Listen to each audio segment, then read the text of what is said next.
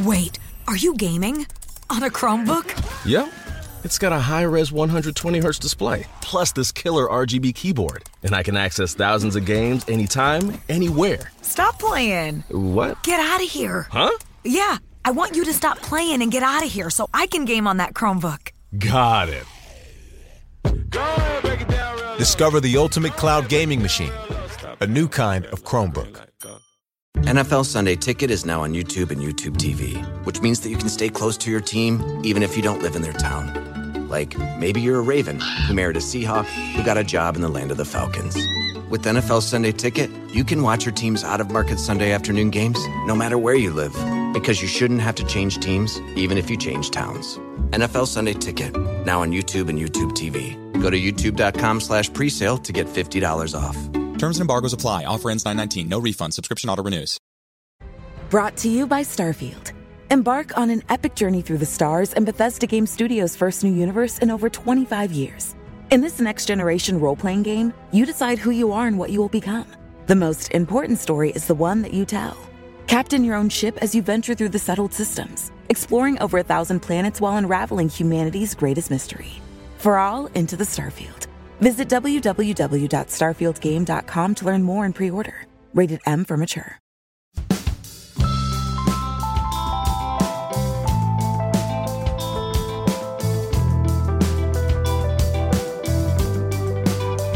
This episode is a crossover episode. Because of the topic and the guests, this episode will be run right here on Red Inca, a podcast of me, Jared Kimber, and also on Emerging Cricket's podcast. So if you've never heard of one of these podcasts and you're hearing about it for the first time now, go subscribe to make our Venn diagram into a circle. This episode of Red Inca, we talk about the problems of how T20 cricket is run. And so I got on someone who has run a T20 competition. I'm Tim Cutler. During the day, I'm an insurance broker, but every other hour of the night, I'm the founder of Emerging Cricket. Through the Hong Kong Blitz and his time working in cricket, and now as founder of Emerging Cricket, Cutler has a great knowledge of the global game. In this, we look at how T20 cricket is run, why no one is in charge, how it is possible that players aren't being paid, and what you have to do to get a league sanction.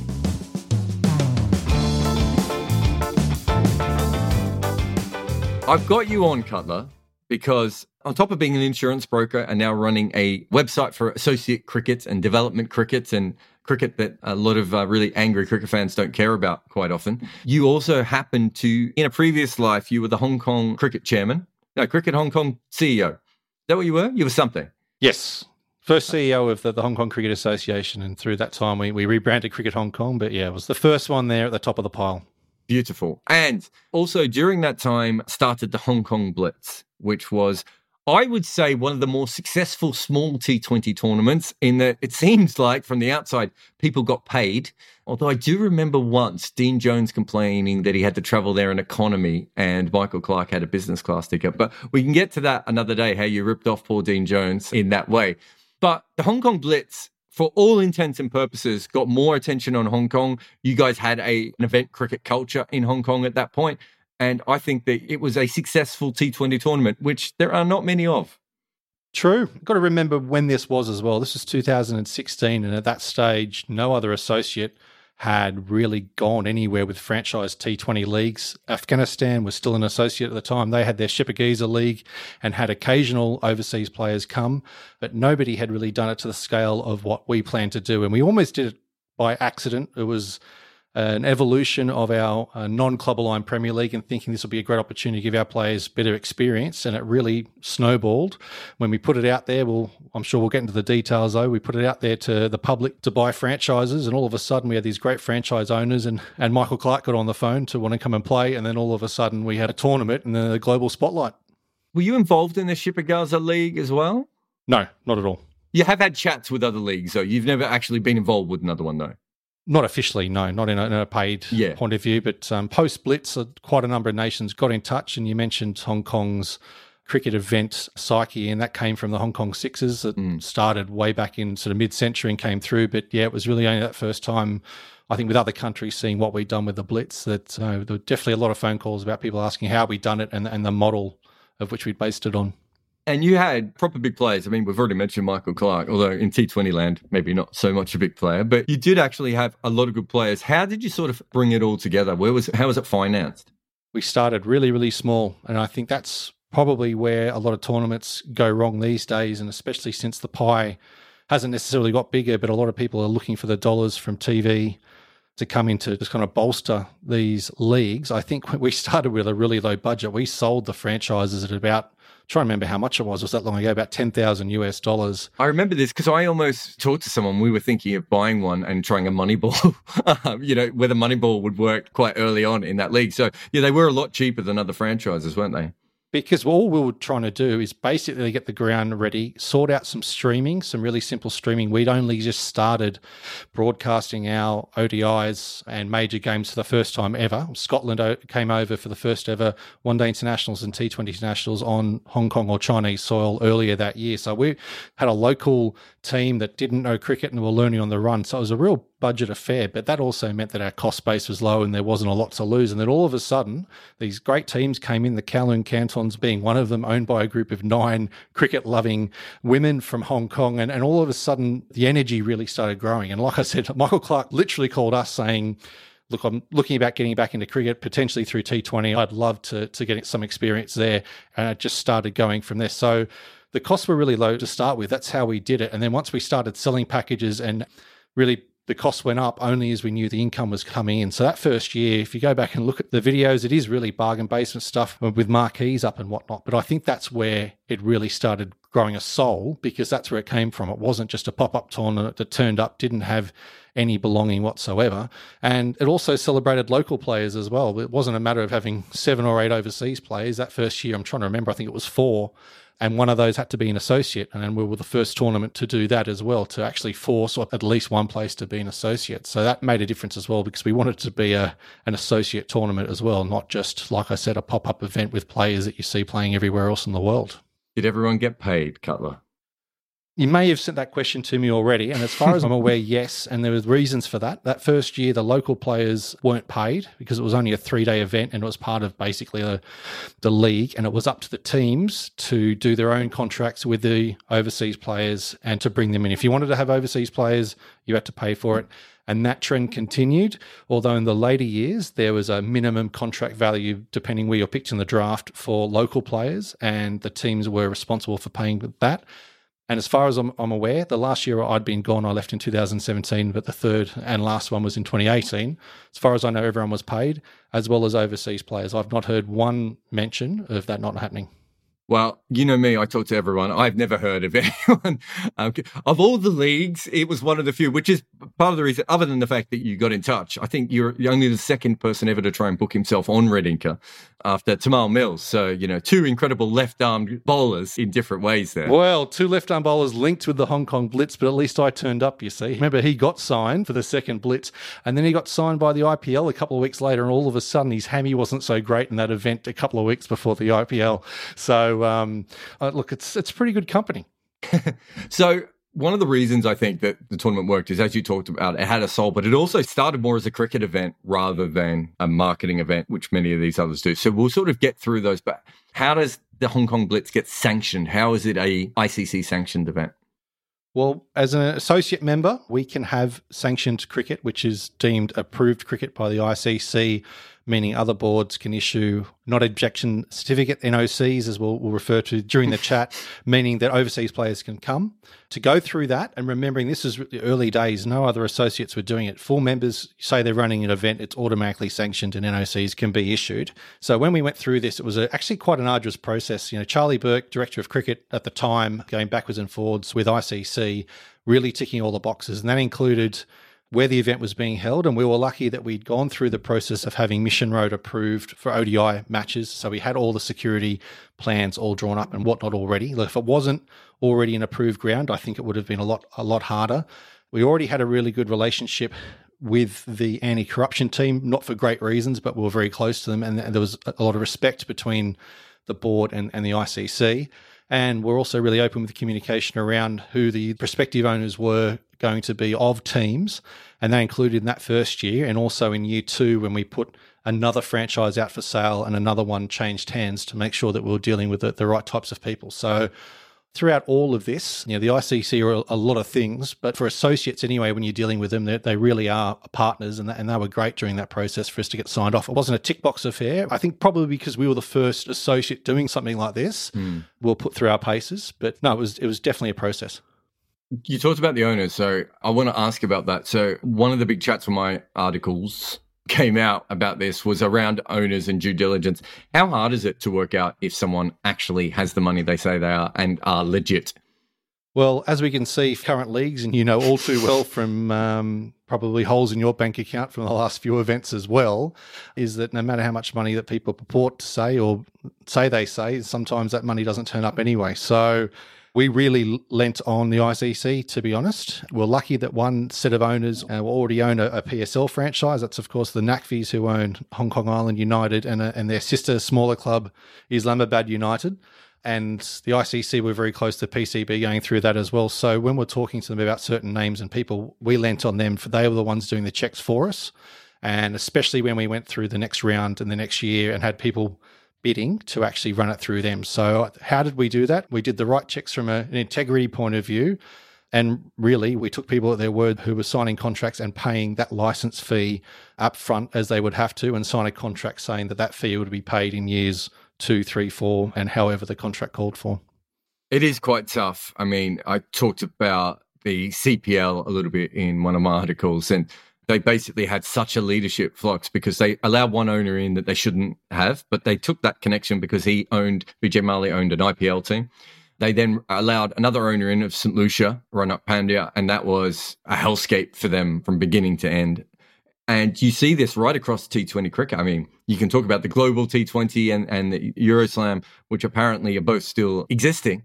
But as it currently stands, it's very tough to work out if someone has money. And it's not all on the board's fault. But I do think that there are a lot of leagues around the world that do far less due diligence than I think it sounds like, hopefully, that you did. And that sometimes they're just desperate to get owners.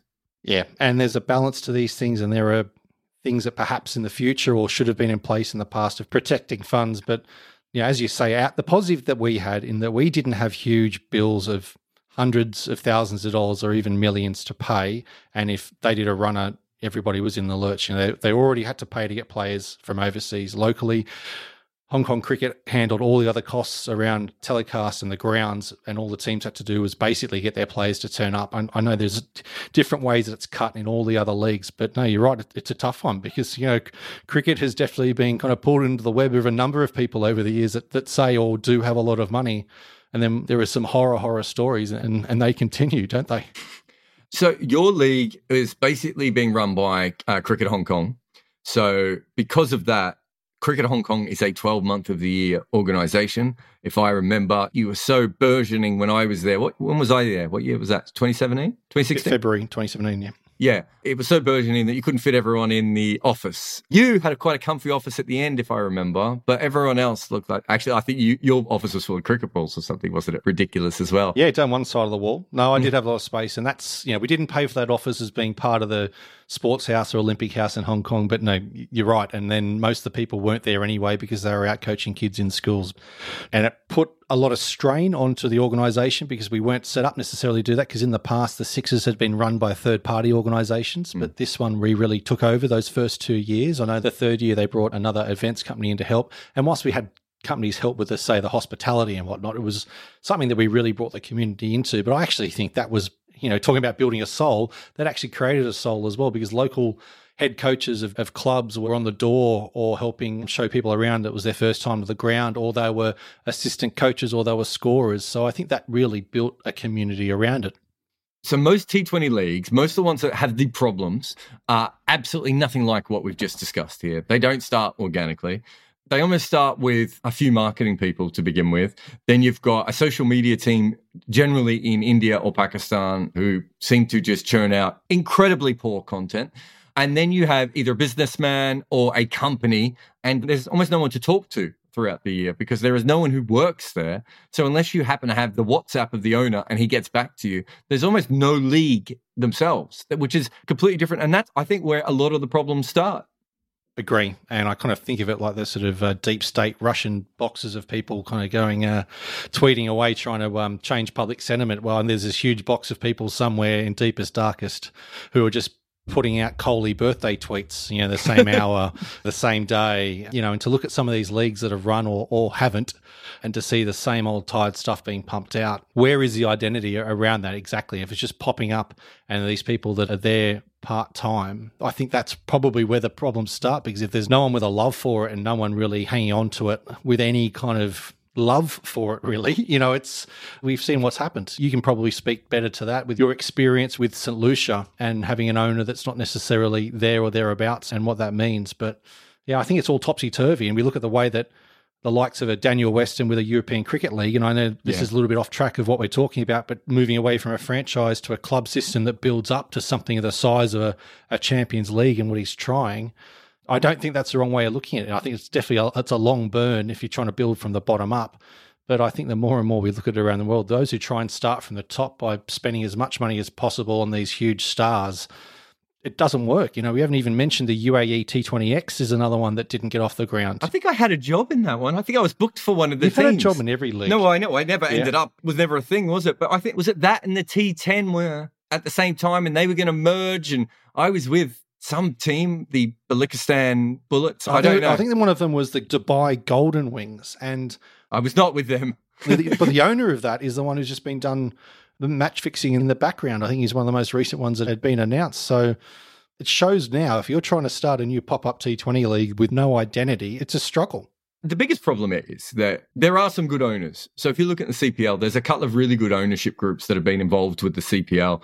And if you look at the PSL, there's been some really good ownership groups go through there. And there are good ownership groups even in some of these other smaller pop-up leagues that have good intentions. Quite often they're doing it for the right reason. They want to almost start like a farm system, don't they, where they can develop their talent sort of all year round for the bigger tournaments, which again, for me, is really good. The problem is that there's so much desperation. And also, if you start a new league, the chances are, the IPL owners didn't make any money from their teams for quite a few years, and that was a monstrous league. If the Big Bash suddenly went public now, I don't think the teams would make money.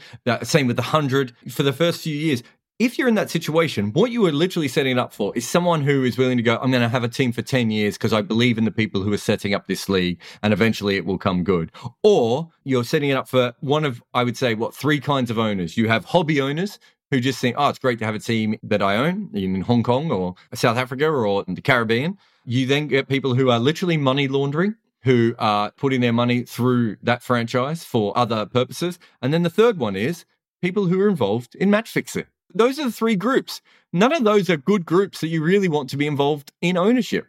You're right. And we've seen entire events be controlled and started by those for match fixing only. And if you work back to your early examples of those looking for this, so that local farm, you look at brands like the Knight Riders, maybe more so if you're looking at something like Zalmi that have academies around the world that are looking to kind of create a 24/7 presence, and it's the same people running things, and there's actually a pyramid to eventually potentially play in the PSL. If you're in the Zalmi's case, they've got Pakistanis around the world playing in their teams, but there's a pathway there, and they're also doing social good in the meantime. But yeah, and the hobbyists, who by definition are probably happy to lose money as long as they're involved, but that also brings the enthusiastic hobbyist into it who may be trying to bring their influence, who might be a little bit more amateur and enthusiastic rather than skilled, saying, well, I'm paying for this. So yeah, to get that balance right, and that could be within a tournament, we could have all of those types of owners all in one. And the more and more of these little pop-up tournaments that come up,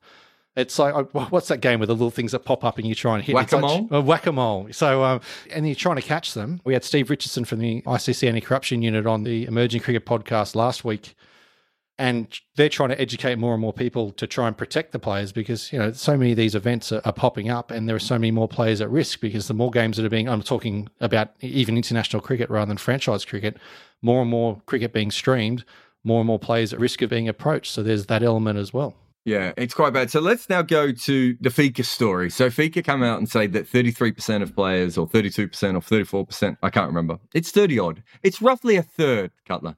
Roughly a third of players have had problems with their payments in these leagues. Now, I am still owed money from 2 leagues that I will never get my money back from. I have been paid late in 2 other jobs, including the Big Bash. So when people think it's just these smaller random leagues, the Big Bash didn't pay me any money until 2/3 of the way through the season. Didn't pay me $1. I never had a contract with the Big Bash, which tells you how amateur some of these, even the larger organizations are.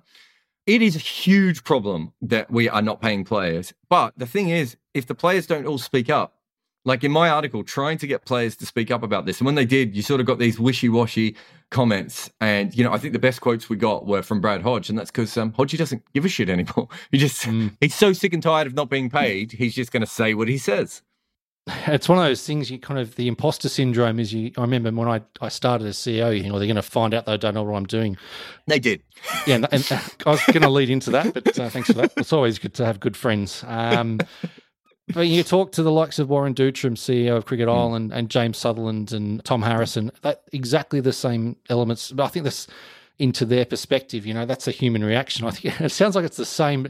The imposter syndrome would be that the blitz would never be the size of a BBL, and we're running like amateurs. And then to hear stories like that, it's like, it's worse. To not pay someone, it's like owing a mate money. It's like, why do you get yourself in a situation when you're doing that? The lack of integrity, if things are delayed for a real reason and you communicate, that's one thing. But if you're just fobbing someone off and not paying it, and that's why I think FICA is hopefully the straw that's broken the camel's back. But, the ICC needs to clamp down on this if they're going to say about sanctioning leagues, that the money for players and staff needs to be protected. And some of the replies on Twitter to your article had people talking about, well, some of these events only really get the money and the teams only get the money with late sponsorship deals. It's like, yeah, but that tells you that the business is not run the right way and doesn't have a future if everything is waiting to the last moment. I'm willing to bet that one of the tournaments that hasn't paid you is a Euro T20 Slam, and they called that off 3 weeks before it was supposed to run because teams hadn't been sold and sponsorship hadn't been signed. Something like that should never get that close, but it shows that something's not right in the model, doesn't it? So I don't think we should be saying, no, we shouldn't be protecting money because the money isn't generally there to be paid. Well, that tells me the model is wrong, and that tells me that the idea of franchise cricket in the world, it's not so much as broken, but it really needs a shift.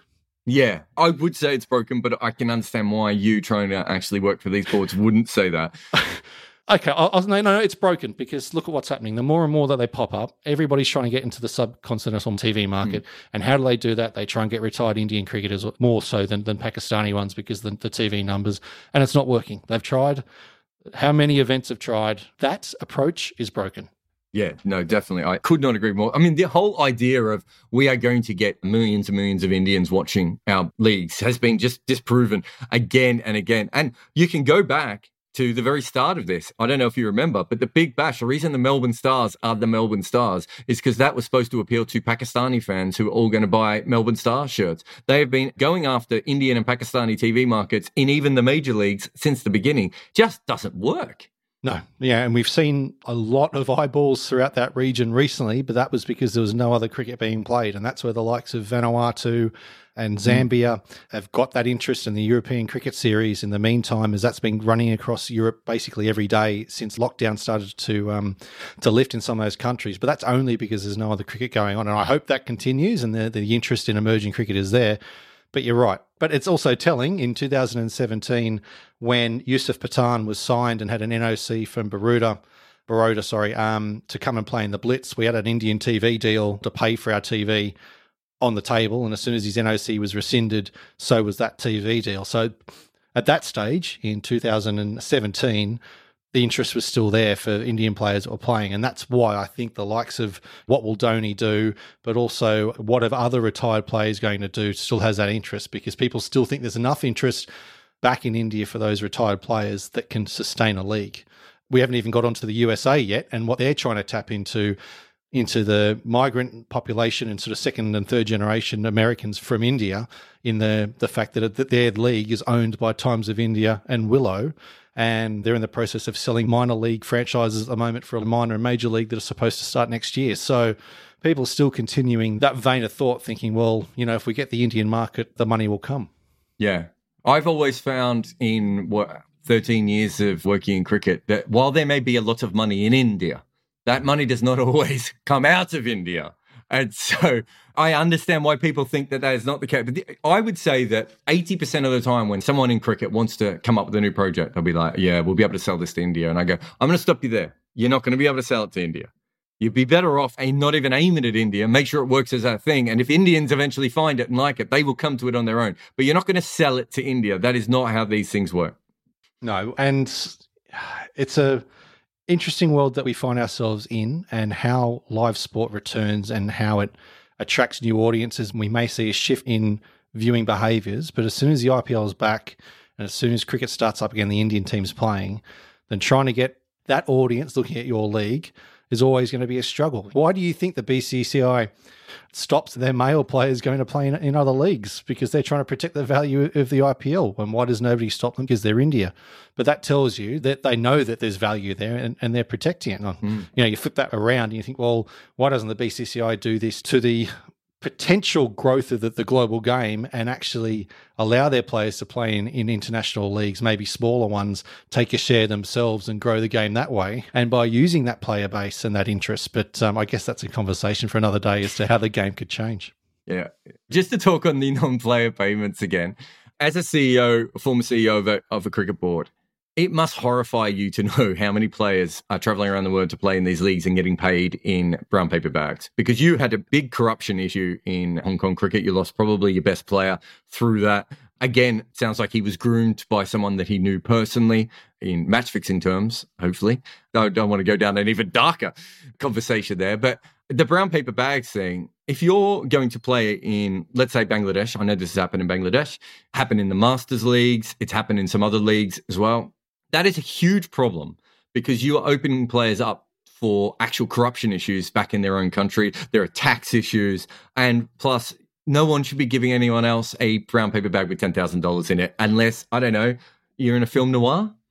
No, exactly. And it's not money in there anyway. And to even think about that sends shivers down my spine to think that there are kids, if we put in inverted commas, sneaking through customs, probably breaking the law by bringing in that amount of money already before they've even got to the not declare. And it's like nobody actually wants to work in insurance, but there are millions of people working around the world. Nobody around the world likes to pay tax.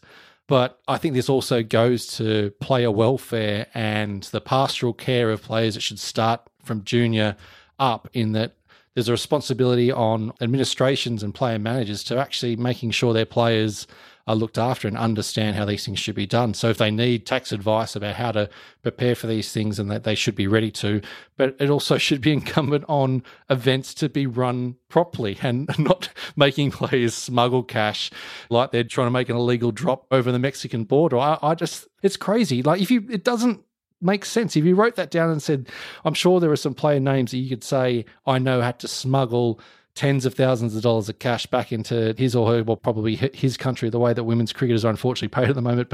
And it would blow people's mind. It would, no, that mustn't have happened. And it does. I can promise you it is not small players. One of the players who told me this, everyone listening to this podcast would know who this player is, right? And another player who told me this, do you know what I mean? We are talking about major players having to do dodgy things. And not just because we work in cricket. I've other friends who are coming back on the same flights as players, and the players is like, can I just put this in your bag? Because if I get caught with this, and the person's just like, no, you can't put. I don't know where that $10,000 came from, that $20,000, that $5,000 came from. What are you talking about? And the reason they take it is because they're terrified that if they don't take that brown envelope, there may not be any money. And usually a discount as well, because they say, well, you don't have to pay tax on this. So less for cash. You're not a plumber working on a Sunday. And I think, we've already talked about it. You take that lens and you put it over countries and taking ownership structures and money from people who are perhaps unscrupulous. It's like, oh, crap, I better take this ownership or take this license offer because there may not be another one. There may not be other people that want to invest in my event. And that might be because they've priced themselves out.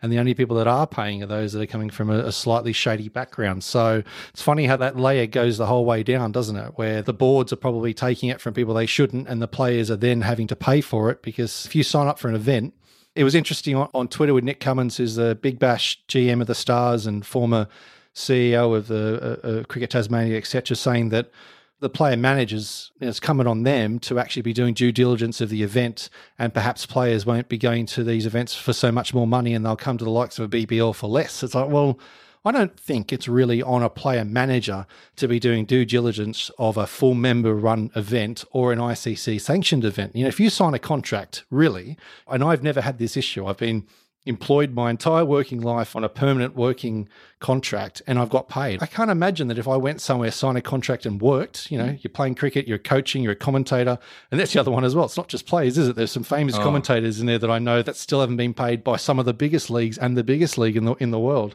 It's not just commentators. It goes all the way down to T-shirt sellers, to police. I know one owner who didn't pay the police to provide security. Like, we're talking about people being not paid right across the board. And the players are the most public ones. Because I wrote this about the coaches. No one cared when I wrote this article about the coaches. But you write about the players and people but it goes all the way down. And you're right, it is horrendous. And you talked briefly there about the contracts. So let's go on to the contracts. I can tell you exactly how bad the contracts are, Cutler, because I've written them. And I've seen your writing. Huh? And I have no idea what I'm doing. Just random references to Benny Howells all the way through these CPL contracts. But if I'm writing a contract and I've got no one that I can go to and get a proper contract, and the contracts that are given to you by governing bodies are, like, my wife's a lawyer in London, and I've shown her the contracts and she's like, that can't be for real. That can't be a real contract. When I talked to the sports lawyer in the UK, to Yasin Patel, who's the barrister, and he represents quite a lot of the cricketers when they have to sue and, get involved with these different cricket boards. He's just like, if you break down the contract on a very basic level, every contract is written the same for every coach and for every player, but not every coach and every player comes into the job to do the same thing. So, for instance, if you're Kyron Pollard or Chris Gale or David Warner, you might have image rights. You might also get paid a promotional fee, which they quite often get, which is why the salary cap thing is so hilarious in most of these leagues, because there are so many ways around it. But that's a whole different conversation for another day. So much of these leagues are nonsensical. But if you're a major player, you'll have that, but you'll still get the standard contract, right? If you're a local player who's playing quite early on in his career, you'll get the same contract as an overseas player who's just coming in for 2 weeks. And quite often these contracts are not even rewritten to suggest that you're only playing that particular amount of time and you're coming in for those sorts of things. For the coaches, the same thing. So I was an analyst, but my contract was a coaching contract. It literally had the word coach written in it. At least it had that. Yeah. And so I had to rewrite it. And these are so amateur. And then if you've got owners who are not willing to pay or can't pay, which also happens. I mean, we talk about terrible owners in the case of they don't want to pay because their team's lost and they get angry, or they don't have any money in the first. But there's some guys who just can't afford it because the money hasn't come in from the league, which, as you said, shows that the system is broken. So it means that the contracts that are poorly written in the first place are completely useless. So basically, you tore my entire argument down there about signing contract. But yeah, and that just is just evidence of the whole thing we're talking about, isn't it? Wherever you look, everything's done probably from a version of a contract that was done by someone's mate in another event in another country in another decade. Yeah. Which, again, this is money from events and not necessarily being run by full members or associate themselves. You think, well, where's the money going to if it's not going on legal and compliance? To make sure you got all your ducks in the row, shareholdings, imagine what the ownership contracts are like then between the owners and the league. And then when you've got a situation like the CPL where they're trying to encourage owners to leave or otherwise, what legal standing do they have then if your contract's non-compliant or at least can actually not function in a real world? So facepalm. I hope you've kept that contract for, have you framed it, that coach contract? Yeah, I probably rewrote it when I was general manager for someone else. So yeah, I probably did. The obvious way to make sure that the payments is fixed is escrow, which I wrote about in the Cricket Info article. And the problem with that is that it would require cricket to be run correctly. And cricket is not run correctly. There is no one in charge, as we've talked about quite a lot. The economics of these T20 leagues don't exist, but also the administration above them, as in the ICC, doesn't exist. So when I talked to various people across the ICC, none of them were saying, oh, it's run well. They were all like, yeah, we know. We'd love to fix it. But when they tried to fix it, the boards didn't want to be run by the ICC, which is, as you would know, there's a huge disconnect with the ICC. The ICC is made up of cricket boards, but it doesn't actually want the ICC, the administrative side, to ever tell them what to do with anything. And that's where it comes down to. So it means that escrow, most people I talk to in cricket, and I did talk to a couple of people who run different leagues, everyone was like, yeah, it's obviously the way to at least make sure that the players, the coaches, support staff get paid. But if no one's going to enforce it, it's not going to come in, is it? No, well, the PCB did do it for the first, was it 4 seasons? They did guarantee, didn't they? Theirs was slightly different. Yeah, which is also good. As good as.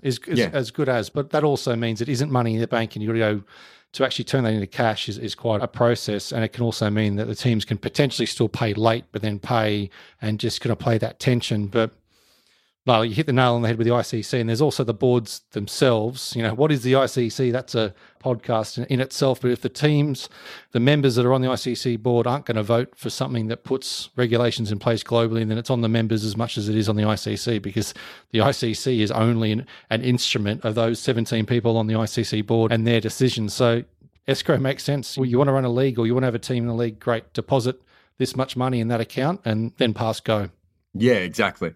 So for me, there are 3 ICCs. I want to see if you agree with it, because you've been to meetings. You've probably been ignored by Giles Clark. You don't have to say that on the record. It's okay. There's the governing body, which is the idea that they run cricket, which does not exist. But a lot of people look at it that way. There's the administrative body, which I think it might have been Giles Clark who once said, they provide the umpires. And there is a committee of people who don't really care what happens to cricket outside their individual nations, who occasionally meet in Dubai. Yeah, there's probably a few ways of cutting that, and I'll start with the most positive is the development team, the team of a dozen or so individuals spread across the world who work with the 94 associates, and can't speak highly enough of that team. And they'd be part of the administrative body. Okay, if you want to put this part of the administrative body, because there's also the bunch of people that come together to run these global events. Yep, part of the administrative body. Okay, well, and then your committee that you're talking about are the 4 members and the 3 associates and independent women's director and a chair that sits on that committee. I think it's made up of people who come conflicted whether they like it or not. And to say that they don't care about country outside their country, I'd say they're put in a position where they're in a catch-22. It's turkeys and Christmas. And that's evidence enough for me is that the administration of world cricket needs to change. It's tough to use a Cricket Australia as an example with the tension now around state representation and whatnot, but to have a more independently driven global body driving a global game, and you'd end up with global investment in the development of the sport like a FIFA has with their FIFA Forward program versus what's happening with funding in global events in cricket, which I think speak for themselves. So, look, I think you're right. The notion of a governing body is a loose one. Yeah, it's a global body, but it's definitely a toothless tiger. And that's the problem with this system. So you then have cricket was not set up to have capitalism involved in it. It just wasn't. And I don't mean business owners coming in. I mean literally owning franchises, having outside franchises. I always put it this way. It's a bunch of old men meeting at a boardroom in the 1700s. The only difference is now they fly to Dubai. Not much has actually changed in the governance of cricket, except for a few exceptions. As you say, Cricket Australia, I think New Zealand Cricket, Cricket Ireland. There's some interesting stuff that's going on. Obviously, you guys tried it in Hong Kong. Oh, no, you didn't even try it in Hong Kong. It was happening, and then it happened after I left. It was one of the top-line strategies, which in the end, unfortunately, they're dealing with sort of some issues with everything else going on there. But no, it did, and we used those countries' boards as the example, Ireland being the flag bearer there. Yeah, and so you have this system where cricket wasn't even in where modern sport was. I remember some sort of sports conference that had a lot of cricket people at it. And I can't remember if it was in London or America, but Gideon Haigh was there. And I think one of their CEO, perhaps, of New Zealand Cricket was there. And Adam Silver had given a speech. I think it was Adam Silver, the NBA CEO. And he said, this is what you can do, and you can do all this. And whoever the CEO of Cricket New Zealand got up and went, yeah, that's what cricket should do. And Gideon Haigh went, you realise they run a league. No one's in charge of this. And I always think about that because nothing has changed, because we don't have any form of proper governance at the top level of cricket. And we quite often don't at a lot of the board levels as well. You then get these points when all this money has come in, this capitalism, and someone in Qatar wants to have a league, and you've got a league in Canada. And then you've got, South Africa's like, we have to get on board now, so we have to have a league. Suddenly you have very archaic organizational structures having to deal with the modern world.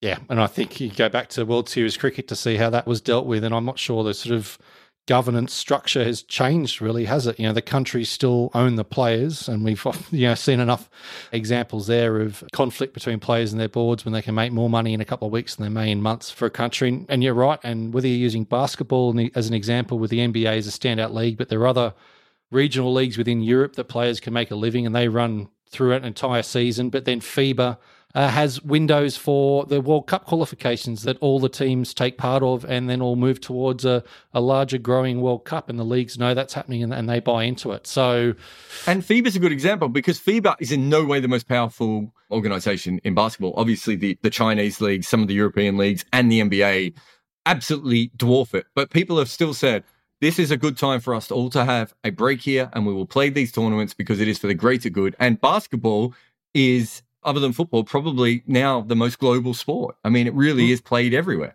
And I think Tim Wigmore argued that it's the second most popular one in the world. It's ahead of cricket for everyone else who says that cricket's number 2, that he argued rather well that basketball is there. But what underlies these international leagues that are well supported by these countries are the leagues in the countries that run over a decent length of time, don't run over the top of other ones. Players aren't running backwards and forwards, and they're established and respected, and they pay their bills. Can I ask you a question? Is cricket too global to ever actually fix this problem? Because when you talk about those other, they started with the idea of world championships and everything. We came at this from a completely different perspective. We already had cricket, and now we're trying to fit cricket into what the modern world is. Is it too global? I just think there are so many other leagues trying to copy what has already been done to a good enough level to keep going and are always fighting for the minor placings rather than trying to actually establish their own identity in their league. So are we too global? No. But is everybody trying to do the same thing and trying to get different results? Yes. But if we're trying to get out of this shadow, I think we'd have to see fundamental change in the majority of global leagues around the world, or at least smaller leagues are looking to merge, to look regional or transcontinental, to actually break out of this rut. Because the way that it's going, I'd say the globalization is more that everyone's just trying to cookie cutter what they're seeing elsewhere that's successful. So what I mean by that is because it is a summer sport, and it's not like basketball or football, you have a situation where you can only play in most countries for 6 to 9 months of the year. How do we ever get a situation where we can accommodate any kind of international cricket at a decent level and all these T20 leagues at the same time? I just don't see it. You've got to start reducing the amount of cricket being played to increase the value of the games that have been playing internationally. I think that's the only answer to that question if you're running that along a logical line, because it doesn't mean that playing more and more cricket brings the game more and more value. You know, you're saying that the pie is getting bigger with the more and more cricket you play. I don't think that's what it is. It's just cricket overload and people look away. And I think already, and I'm not blaming other formats at doing that, because I think the formats are following society and interest levels and trying to get people to look away from a game screen or their phones, where decades before you weren't fighting that. You're fighting other sports, where now you're fighting so many other interests that the game needs to be nimble enough to keep up with that interest and maintain its current audience. It's going to be like a very précis of how to save cricket, but in the same sense to not eat away at itself, where you only have the big boys left and there's no one else because they've been left in the wake. And cricket's just a bit of a distant memory in these countries that were growing because of the weight of these global leagues, and some of the bigger nations have meant that they couldn't compete. And in the fight of everyone trying to be as good as possible, it just meant that you only have a couple of people left in the ring, as opposed to having a healthy global game where the global tide has risen. But I think that's the problem at the moment. The tide isn't going up. It's only going up in certain places. Tim Cutler, thank you for coming on and not at any stage referencing The Simpsons. It's always a pleasure to talk. Always enjoy your company. And if you want me, I'll come back whenever you want me. You can't book yourself again, Cutler. Well, you said we've got another chat to have about the global structures and governance, because that's everybody wants to talk about governance in cricket. There was this movie 5 years ago that basically made cricket governance sexy, and I think there should be more spoken about it, perhaps even a follow-up movie. Nah. The pregnant pause was appreciated. No, always a pleasure. You know I love you and your writing. It's good to come on. Thanks for listening. You can follow my guest at Emerging Cricket on Twitter. Tim Cutler is also there as his own man, making bad Simpsons jokes. Please review this podcast on Apple Podcasts or anywhere really. Just tell people about it as much as humanly possible. This podcast is made possible by the people who support us at Patreon. They help make it sound better and allow us to do an episode every week. So we thank every single one there. You can find the link to Patreon in the show notes. Red Inker is made by me, Jared Kimber. Nick McCorriston touches you orally. And our theme tune is called The Prisoner by the Red Crickets.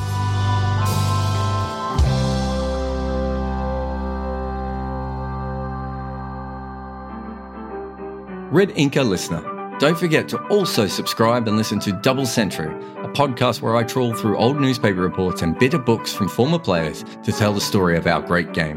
Find Double Century in your podcast apps. Sports Social Podcast Network.